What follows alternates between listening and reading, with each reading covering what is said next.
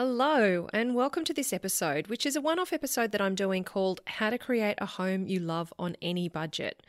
Whether you're renovating or building new, after all that time, money, and effort that you're going to invest to plan, design, and build your project, you want it to be somewhere you love living, don't you? That's the whole point, isn't it? Well, in this episode, I've got 7 tips when it comes to creating a renovated or new home you love. And I'm going to share with you what these 7 tips are and how you can apply them on any budget to create a fantastic home that feels great. And I also want to share some news with you about my online program, How to Get It Right in Your Reno or New Home. If you've been looking at this course for a while, if you've been thinking about joining, you're sitting on the fence, but you're listening to this podcast before the 1st of October 2019, then you're going to want to hear this important information about my online program, How to Get It Right. So let's dive in.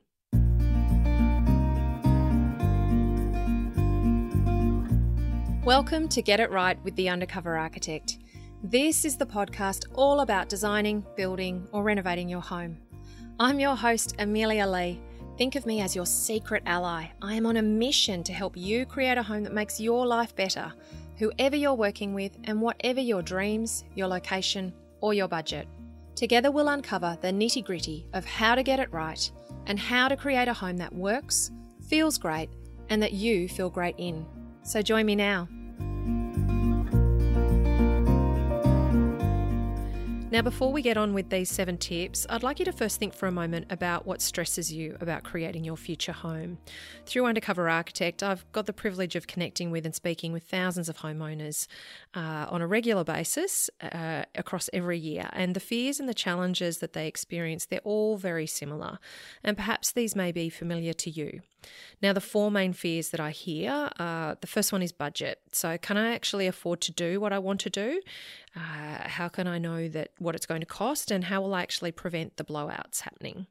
The second fear is around time and how much time this will take and how you'll fit it into your already very busy life. The third fear is about unknowns and where these unknowns might trip you up. People understand that they don't know what they don't know, and when you research a renovation or building project, you can feel like you're just scratching the surface of all the stuff that you don't know, and that can be really overwhelming. The last fear, though, is by far and away the most common fear I hear, and it's a fear about stuffing it up, about getting it wrong, and about having to live long-term with the consequences of decisions that you regret. And it's actually where the name of this podcast came from. I used to talk a lot about how to create well-designed homes, how to create homes that work, and I'd have homeowners tell me that they just wanted to get it right. And so that's where Get It Right with Undercover Architect, the podcast name, actually came from. Now, today, in this episode, I want to help you see what mistakes you can avoid and really help you save some of the stress around those 4 particular fears and help you with what you need to know so that you can actually get it right in the future home that you're creating. Now, if you've listened to Undercover Architect for a while, you'll know this about me. But if this is your first time listening, then it's Amelia here. And I'm a wife and I'm a mum to 3 young kids. I'm not a wife to 3 young kids. I'm a wife and I'm a mum to 3 young kids, aged 12, 10 and 8. And I'm also an architect. I'm a registered architect with almost 25 years industry experience in over 250 projects, mostly residential family homes. And I've done a bit of commercial and public work as well. I did a lot of work on the Sydney Olympic site, some fun stuff like that early in my career. Now, my husband and I, we've also done 3 renovation building projects of our own. Each of our kids actually learnt to climb ladders before they walked.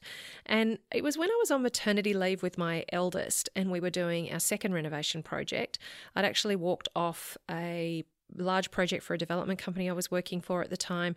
I was overseeing 150 houses under construction, dealing with builders and tradespeople every day.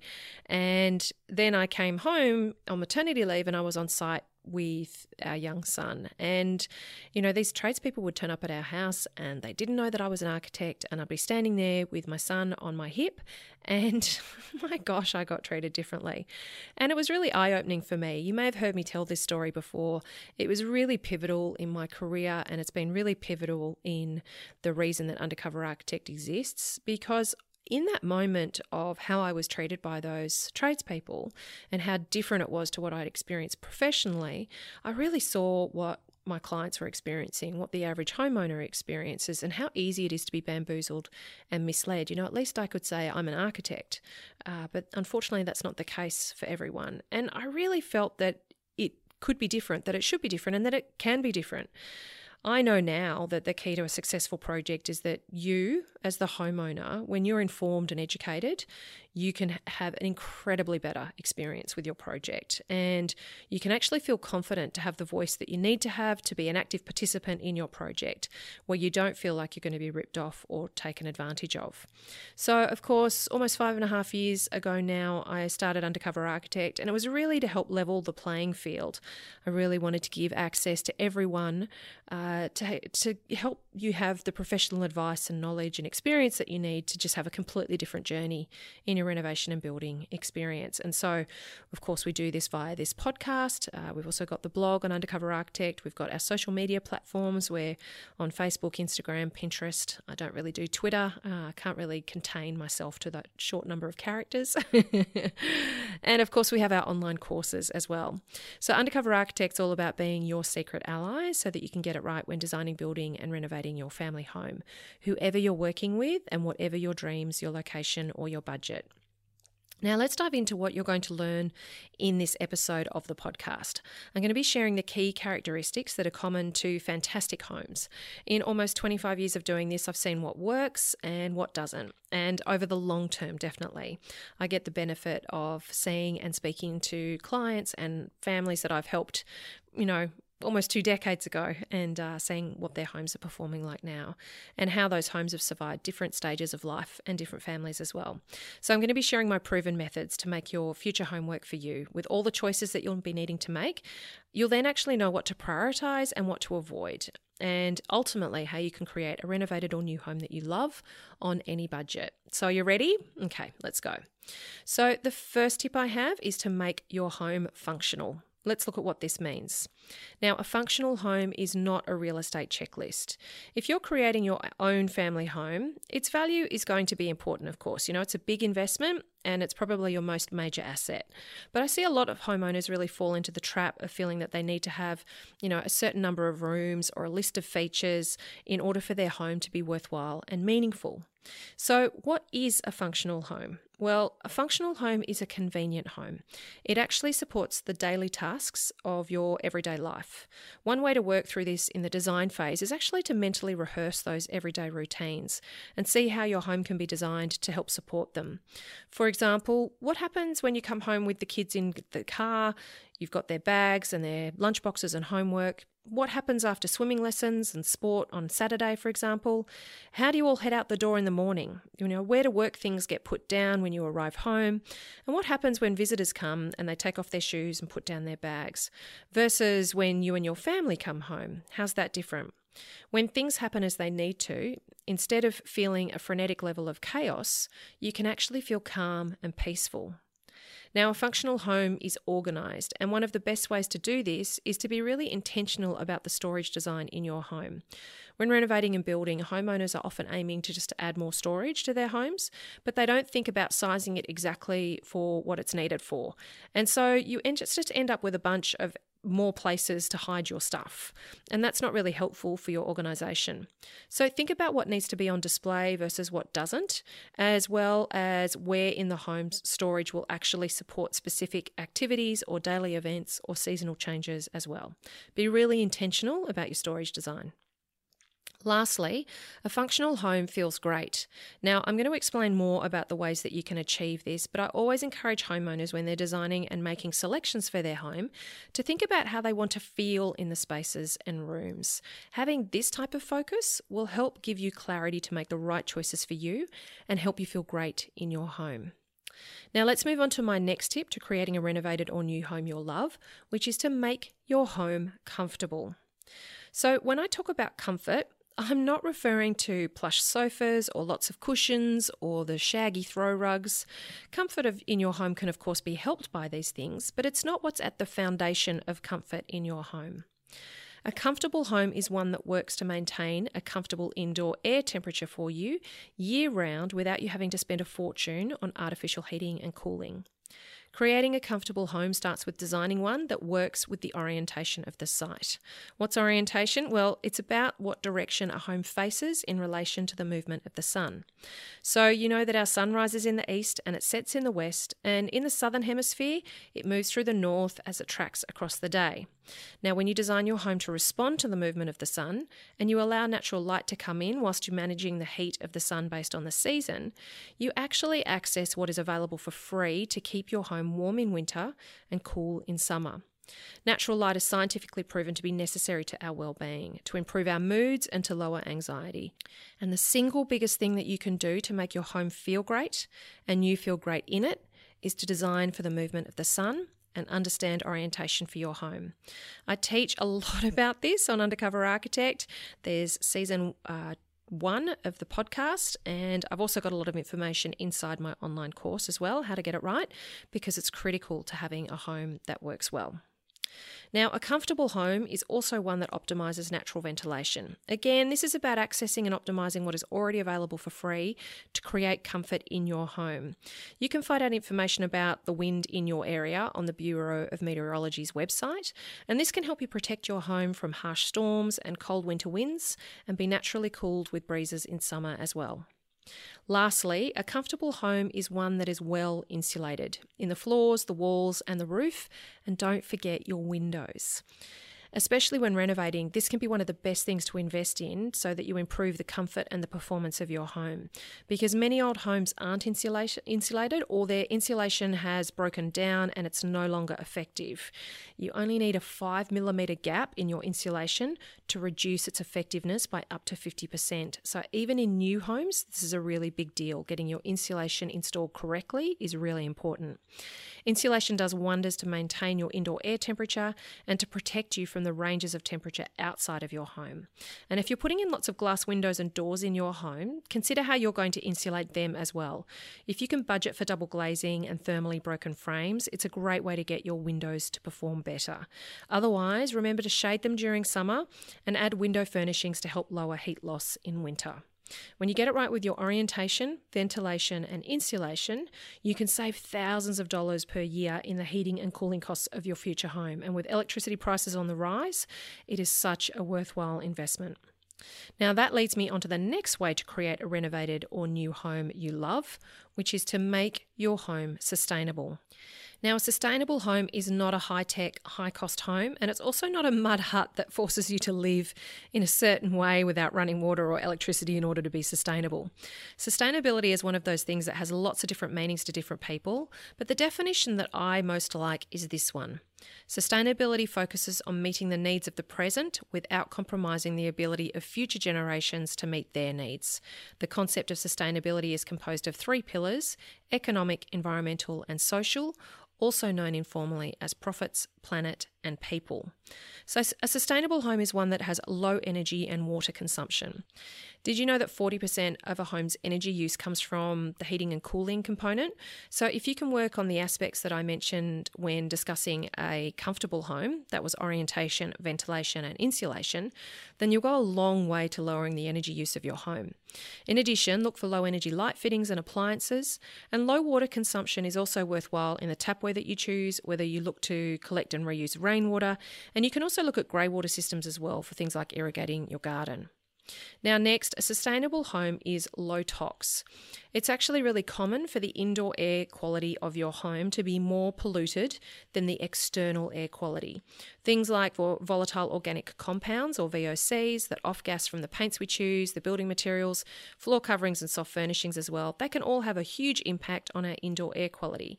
So look to the types of materials and finishes that you select. There's lots of great accreditation systems and resources to help with selections, and a building biologist is also a great professional to get on your team if you have chronic health conditions or allergies, or you need assistance with your selections generally. Now, lastly, a sustainable home is low stress. So this builds on what we've been looking at in terms of functionality, comfort, and feeling great in your home. A home that works, that's designed well, it actually makes your life simpler, more convenient, and more fun, and it helps you to be more calm and relaxed. And this includes determining how you'll make your project more affordable and be informed and educated for the process of renovating or building so that you don't experience the stress of budget and time blowouts or the overwhelm of all the decisions and managing to pay for it all. So sustainability in a home is as much about the process of creating it as it is about the finished home itself. So let's now look at my next tip. So my next tip to creating a renovated or new home you love is to make your home family friendly. Now, a family-friendly home is not one that looks like only kids live there, like it's a permanent family daycare centre. It is actually possible to have a comfortable, stylish home where kids live and that you're not panicking about having them destroy something or constantly worried about their safety either. So a family-friendly home is flexible. If you're renovating or building to create your long-term family home, you're most likely going to be in it for many years to come, and your family's going to grow and change over that time. Building in flexibility in your design will help your home adapt to your family's changing needs. And it's also a case of giving your home flexibility so it can feel comfortable when there's only a couple of you in it, through to large groups of friends and family for gatherings and celebrations. There's lots of ways that you can do this, from how you size and connect rooms to each other and to the outdoors, through to the types of storage and lighting that you provide. One thing that I see homeowners who are building or renovating when their children are babies or toddlers is that they'll design bedrooms to be close to each other so that they can get to their kids easily in the middle of the night. However, your kids are big for a lot longer than they're little. And so designing for crawling babies or small toddlers can mean that you're making your home a difficult place to live when they're tweens or teenagers.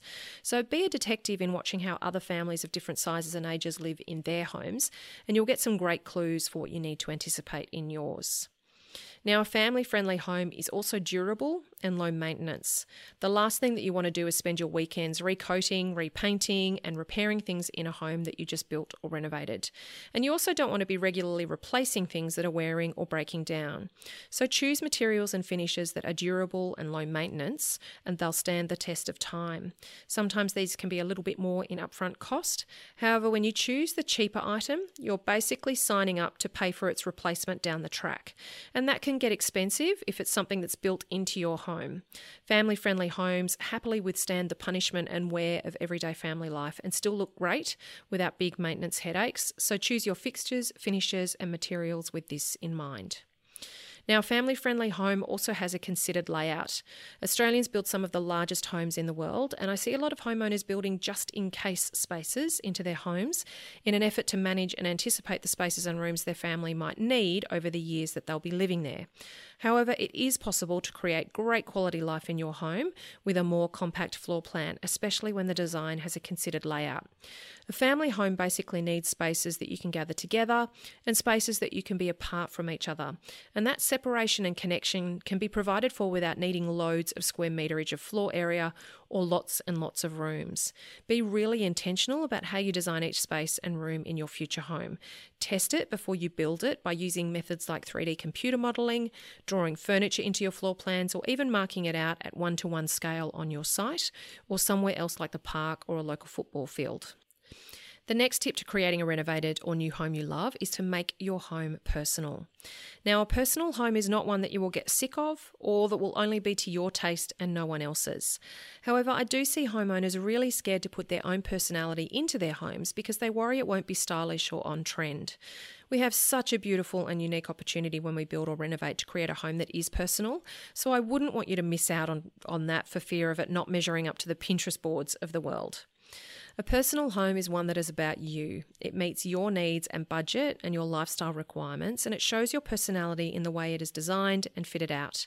And it's possible to do with this without it being so polarizing it will never sell, or being totally cookie cutter so it looks like it walked off the pages of the latest magazine.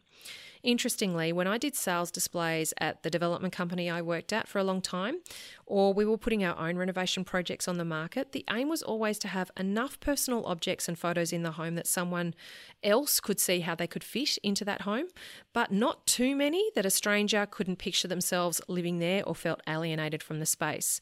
You'll see this with all the styled images you look at too. Making your space personal personal means having things around you that are personally beautiful and useful to you. It's not all about being stylish and being magazine worthy. A personal home supports your family. So I've talked a lot about this, that your family home needs to work for you. What I know from experience is that a home can be totally stylish and can look stunning. It can be amazingly built and incredibly premium finishes and fixtures. But if it's not well designed, if it's inconvenient, if it's difficult to live in, if it costs a fortune to heat and cool, and generally does not support your family in its everyday life with each other, then it will be a house and not a home. A personal home is also site-specific. Now, when you're renovating or building, you have this brilliant opportunity to create a home that suits your site in a custom way, where it works with the movement of the sun and it maximises the natural assets of the site, such as its breezes, where it captures the views that you want to optimise and it maintains privacy against overlooking from neighbours and the street. Now, you can take all of these things into consideration when you're renovating or building a personal home. Now we're on to my second last tip to creating a renovated or new home you love, and that is to make it budget friendly. Now, a budget friendly home is not full of sacrifices. It's not a cheap or nasty one that basically means that you're going without all the things that you actually need or want in your home in order for it to be functional and fantastic. There are loads of reasons that I see projects go over and totally blow budgets, and probably 99% of them are to do with not being fully prepared, educated, or informed for your project. So let me go through a few of the main culprits for budget blowouts that I see. Now, a budget-friendly home, especially when renovating, is one that recognises the existing costs of the project. So what do I mean by this? Well, there is work that has to be done on homes over time in order for them to be maintained and to keep them being safe and comfortable to live in. And when I see homeowners renovating an old home, they'll often say, for example, well, whilst we're renovating and extending, we'll also replace the roof because it needs replacing, and we'll deal with the asbestos. The wiring also all needs upgrading, and we'll need a new meter board to accommodate the upgraded wiring. And of course, the hot water unit needs replacing, and sometimes this list goes on and on. And so they'll design their renovation and extension. They'll get it priced as well as all of that upgrading, replacement and maintenance work that the old house needs. The quote will come back, and what I see homeowners do is they say, it's costing that much and we're only getting this much renovation, it's just not worth it. But they forget that wrapped up in that price are all the costs of maintaining and upgrading the existing home in order to make it livable, durable and safe. Now, the same happens in new builds where homeowners don't get an understanding of the price involved in levelling their site or doing retaining and excavation work ready for building or providing the services they need to support the house being there. It's essential to get a handle on the existing costs involved in making your renovation or new build happen so that you can budget into your overall project costs effectively. Now, a budget-friendly home also uses a design strategy. So what do I mean by this? Well, many homeowners will dive into the design of their new home or renovation by arranging rooms and spaces like boxes on a page and figuring out how the future house needs to be laid out. However, to enable you to stretch your budget effectively, it's better to work out how you will design your home first. So this can include determining who you'll work with and what professionals you'll invest in to assist you in your project. And it's also in looking at how you'll go about the design of your new home or renovation. So for renovating, if you understand that renovating will always cost more on a square metre rate than building new because it's one-off, it's labour intensive and it's time consuming. Old homes can also be a Pandora's box of surprises and unexpected costs when you start pulling them apart. So in a renovation design strategy, you want to look at how you can leave the existing house alone as much as possible and look to reconfigure the existing space for a better layout and then optimise on new build efficiencies when extending the home without having to pull apart the existing house in order to add on the extension. For a new home, it's really important that you figure out what avenue of building you'll be able to choose based on your budget. Building an off-the-plan home with a project builder or like Metricon or Plantation is not necessarily cheaper than building a custom home when you know how to choose the right builder and the team to work with. So design strategy is essential in creating a budget-friendly home. I actually teach a lot more about these specific design strategies for both new homes and renovations inside my online course, How to Get It Right, because I find that the design strategy, actually how you approach your design, is often missing from the process for many homeowners when they go about their building or renovation project. Now, lastly, a budget-friendly home recognises that quality over quantity improves your everyday life every time. So if you want your project to cost less, then build less. It's as simple as that. I see homeowners asking in free online forums, is it possible to build a 4-bed, 2-car, 2.5 bath, 2-living home for under $350,000? Yes, it is still possible, believe it or not, but your choices will be limited. The home will not be very durable, and you'll have to make massive compromises in how specifically it suits your site and your family. Now, when renovating and building, look at where your investment will make the most significant difference to your everyday life. What I see, especially with renovating, is that when an old home gets a fantastic living, kitchen, dining space with a great connection to an outdoor room or al fresco area, it totally transforms the quality of life in the home and the way the homeowners feel about their home overall, even though the bedrooms might still be small and the bathrooms still old-fashioned. Okay, so let's move on to my last tip in how to create a renovated and new home you love on any budget. And this is make your home memorable. Now, with this tip, I want to explain this a little bit differently by sharing some personal stories, because what I've really seen accelerate, particularly in the last decade of people renovating and building, is this need to create a really styled, magazine-worthy home. However, what I know of how we live in and use and love our homes from almost 25 years of doing this professionally, it's not that which causes us to fall in love with our homes. Yes, our initial satisfaction in creating a finished, renovated or new, beautiful home may be in the way that it's styled. You know, the new furniture that we've been able to purchase, the fact that the rooms are all beautifully coordinated and they're potentially not filled with the furniture that you've been carting around and collecting since you first moved out of home. Many homeowners see their renovation or new build as an opportunity to clean slate their home, to almost feel like a grown-up in how it's decked out with furniture and styling of their choosing, rather than the hand-me-down pieces or the mishmash of items that you've simply hung on to over the years. However, in my experience, this clean slate, magazine-worthy effort of creating our long-term family homes is not what creates our long-term love affairs with our homes. It's instead how we feel in them and how they help us feel in our lives. And it's about the people that they help us be as we head out into the world each day. So let me explain a little bit further with some examples. I'd love to tell you about the house that I grew up in. Now, if you'd like to see a photo of it, please head to www.undercoverarchitect.com/home you love. So that's the words home, you, Y-O-U, love, all together, undercoverarchitect.com/home you love, and I'll pop that in the show notes, and you'll see the blog for this episode and a photo of the house that I grew up in. Now, I warn you, it is not much to look at design-wise, but it taught me a huge amount about home design, things that I still use every day in my work. My parents got divorced when I was about 8, and my mum, my brother, and I moved to this house. And it was a small 3-bedroom house with 1 bathroom. It had a combined living dining area, and it had a kitchen and a laundry on the back of it, and there was another toilet inside the laundry. And the back of the house looked out through one big picture window to the back garden. Now, my mum's always been a bit of a serial renovator, and she was determined to find a home that was north-facing to rear. That was one of her most significant criteria in looking for this house. And that's what she found in this home. And my bedroom was in this little built-in veranda space on the front of the home. It was so tiny, but I lived there until I was 23 and I managed to fit.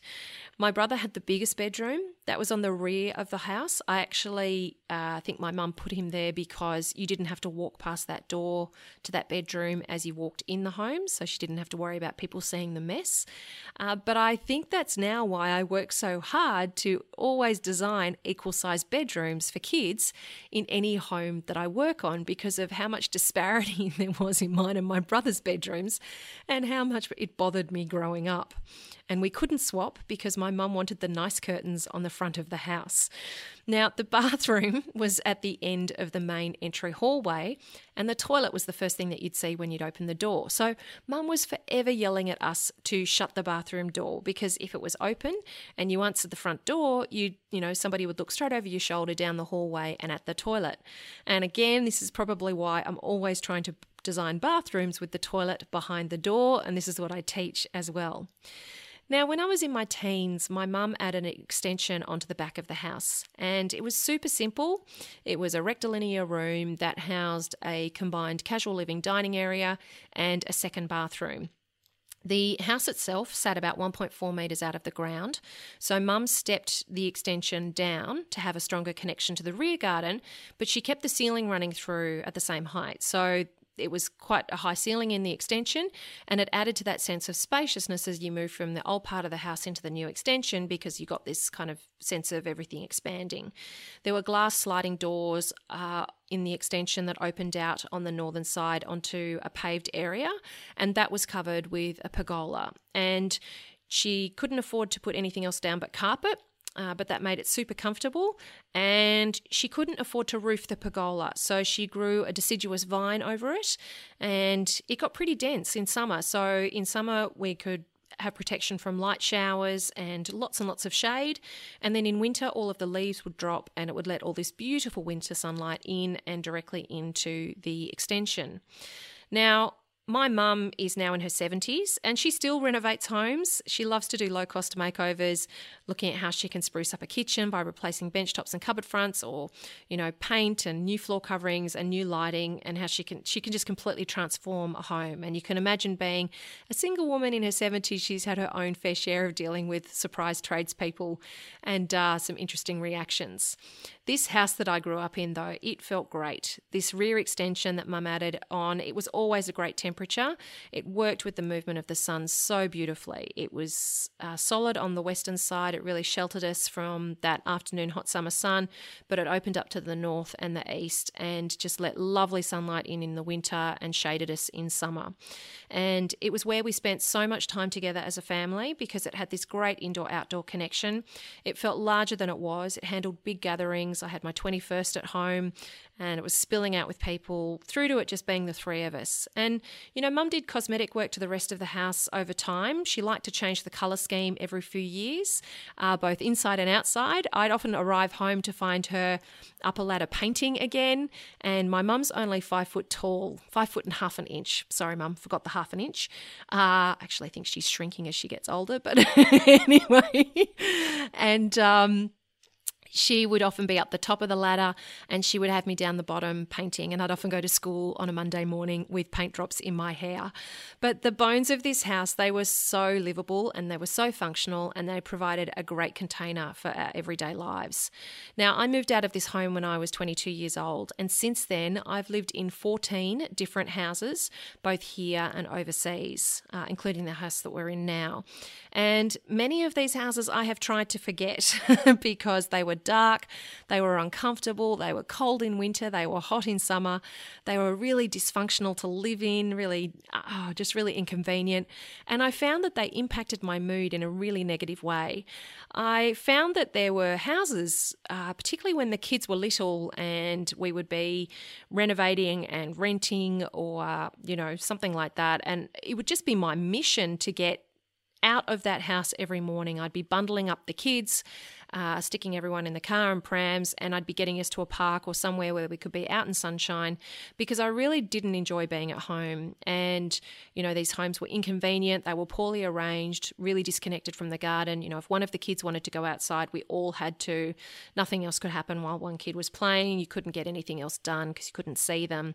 It was just incredibly frustrating. And, when you think about all the other homes that you visit and you spend time in over your lifetime, there are lots of places to think about when it comes to homes, places that we may have loved spending time in or places that we may have loathed spending time in.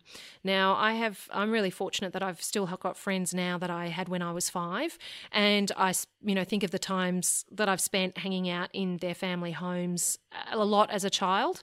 And of course there's friends, through university as well. Architecture is the kind of degree where you spend a lot of time with your fellow students, and I hung out at my university friends' homes a lot. The homes that stand out with me in all of those memories, the ones that I still remember really fondly, I know now in hindsight that they've got some really specific things in common. With all of these homes, I don't remember a lot about the finishes and the fixtures and the soft furnishings. I doubt that they were on trend. I remember my childhood friends, one of my closest girlfriends, who's still my closest girlfriend and I've known since I was 5 years old, and her family home, the main sort of TV space actually had tartan carpet because her dad was insistent on having this tartan carpet, and it was just hilarious, but definitely not on trend. And but when I think back about these homes, and I really encourage you to do this as well, to think about the homes that you've spent time in, that you've grown up in, that you've, perhaps have had a family friend and you just happen to spend a lot of time at that home. Think about the ones that you really love, that you really have a lot of happy memories from, or that you get a really warm, fuzzy feeling about. For me, I know for certain that the homes that really resonate with me, they were packed full of personality that was specific to each family's lifestyle, culture, and way of living. And the standout enjoyable ones, I remember they were light-filled. They felt fantastic to be in. As an adult, I now know that they were working with the orientation of the site. Being an architect, it's an occupational hazard. I've actually looked back on maps to see what direction these houses faced to actually anchor what it was that was making them feel so lovely. They had lovely indoor-outdoor connections. They had been created, with what was naturally available, or the owners had invested time and effort in beautiful garden spaces, and there were simple, flexible spaces that could expand to contain different numbers of people as required. These were functional, comfortable, sustainable, family-friendly, budget-friendly, personal, and clearly they were memorable homes. This is the thing. A memorable home is memorable because of how it makes you feel. And when you live and spend time in a home that feels great and that you feel great in, it has a transformational effect on your everyday life long term. It's actually astounding what an impact it can have and how dramatically it can change who you are in the world. So, how can you create a memorable home? Well, for me, what I see is a memorable home is in alignment. It's in alignment with you, with your values, with your goals for your everyday life and your long-term future. It's in alignment with what you want to teach your kids about what you prioritize and what you hold important. And it's in alignment with the type of lifestyle that you want to lead, both in your home and beyond it. A memorable home isn't about it being magazine worthy or super stylish. And I've got a quote that I've actually read on the podcast before because I think that this quote is incredible. It sums up beautifully this idea for me, and it's by a woman named Gabrielle Stanley Blair. She's an American blogger and she's a designer known as the Design Mum, and she's got 6 kids, and she firmly believes that it's possible to have a well-designed home that makes you smile and that your kids can relax and be themselves in. And she wrote a New York Times bestseller book called Design Mum: How to Live with Kids, a Room by Room Guide. And in it, she said this quote, and this for me totally sums up why we renovate and build our homes and why we're trying to create, what we're trying to create for our families when we do renovate or build. So let me read this to you. You care about creating a wonderful space where your family can thrive. And making a beautiful, happy home is not about what we don't have or what we want to buy. It's all about what we do have and how incredibly priceless it all is.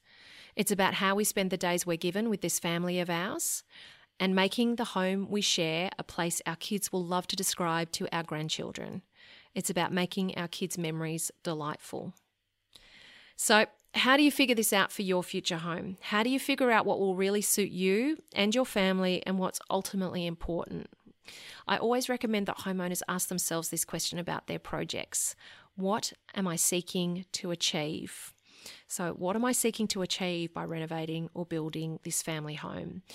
It can be a tricky question, but when you start to dig a little, I think you'll find that you start to get some clarity around answering that question. And when you have that clarity, it can bring focus and intention to everything that is part of creating your renovated or new home, and it can really help you stay on track throughout your project.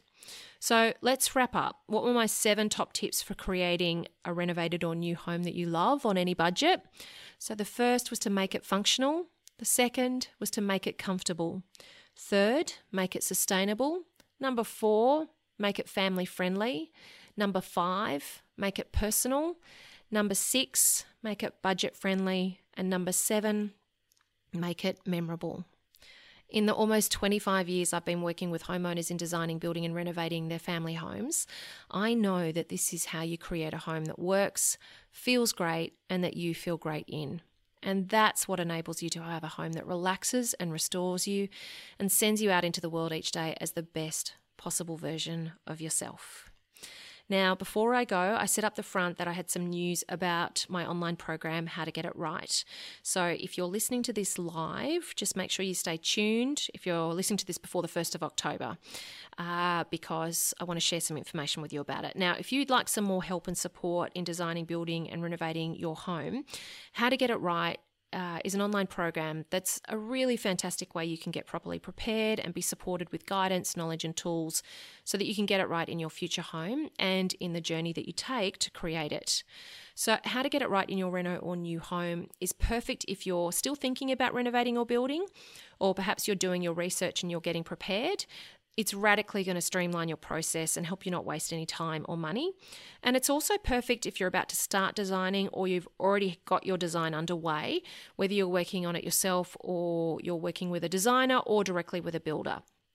So if you're listening to this podcast at the time of release, I'm going to share with you that How to Get It Right is actually increasing in price on the 1st of October 2019. So that's really soon, and it'll be going up in price. We've been adding new Q&A sessions. We've got expert interviews in there. It continues to be an incredible program that really helps homeowners get ready for their reno or new build. There's no expiry. There's a monthly live Q&A session with me. There's a raft of know-how, checklists, tools, and a proven system. It saves far more in stress and time and money than the cost of joining the program.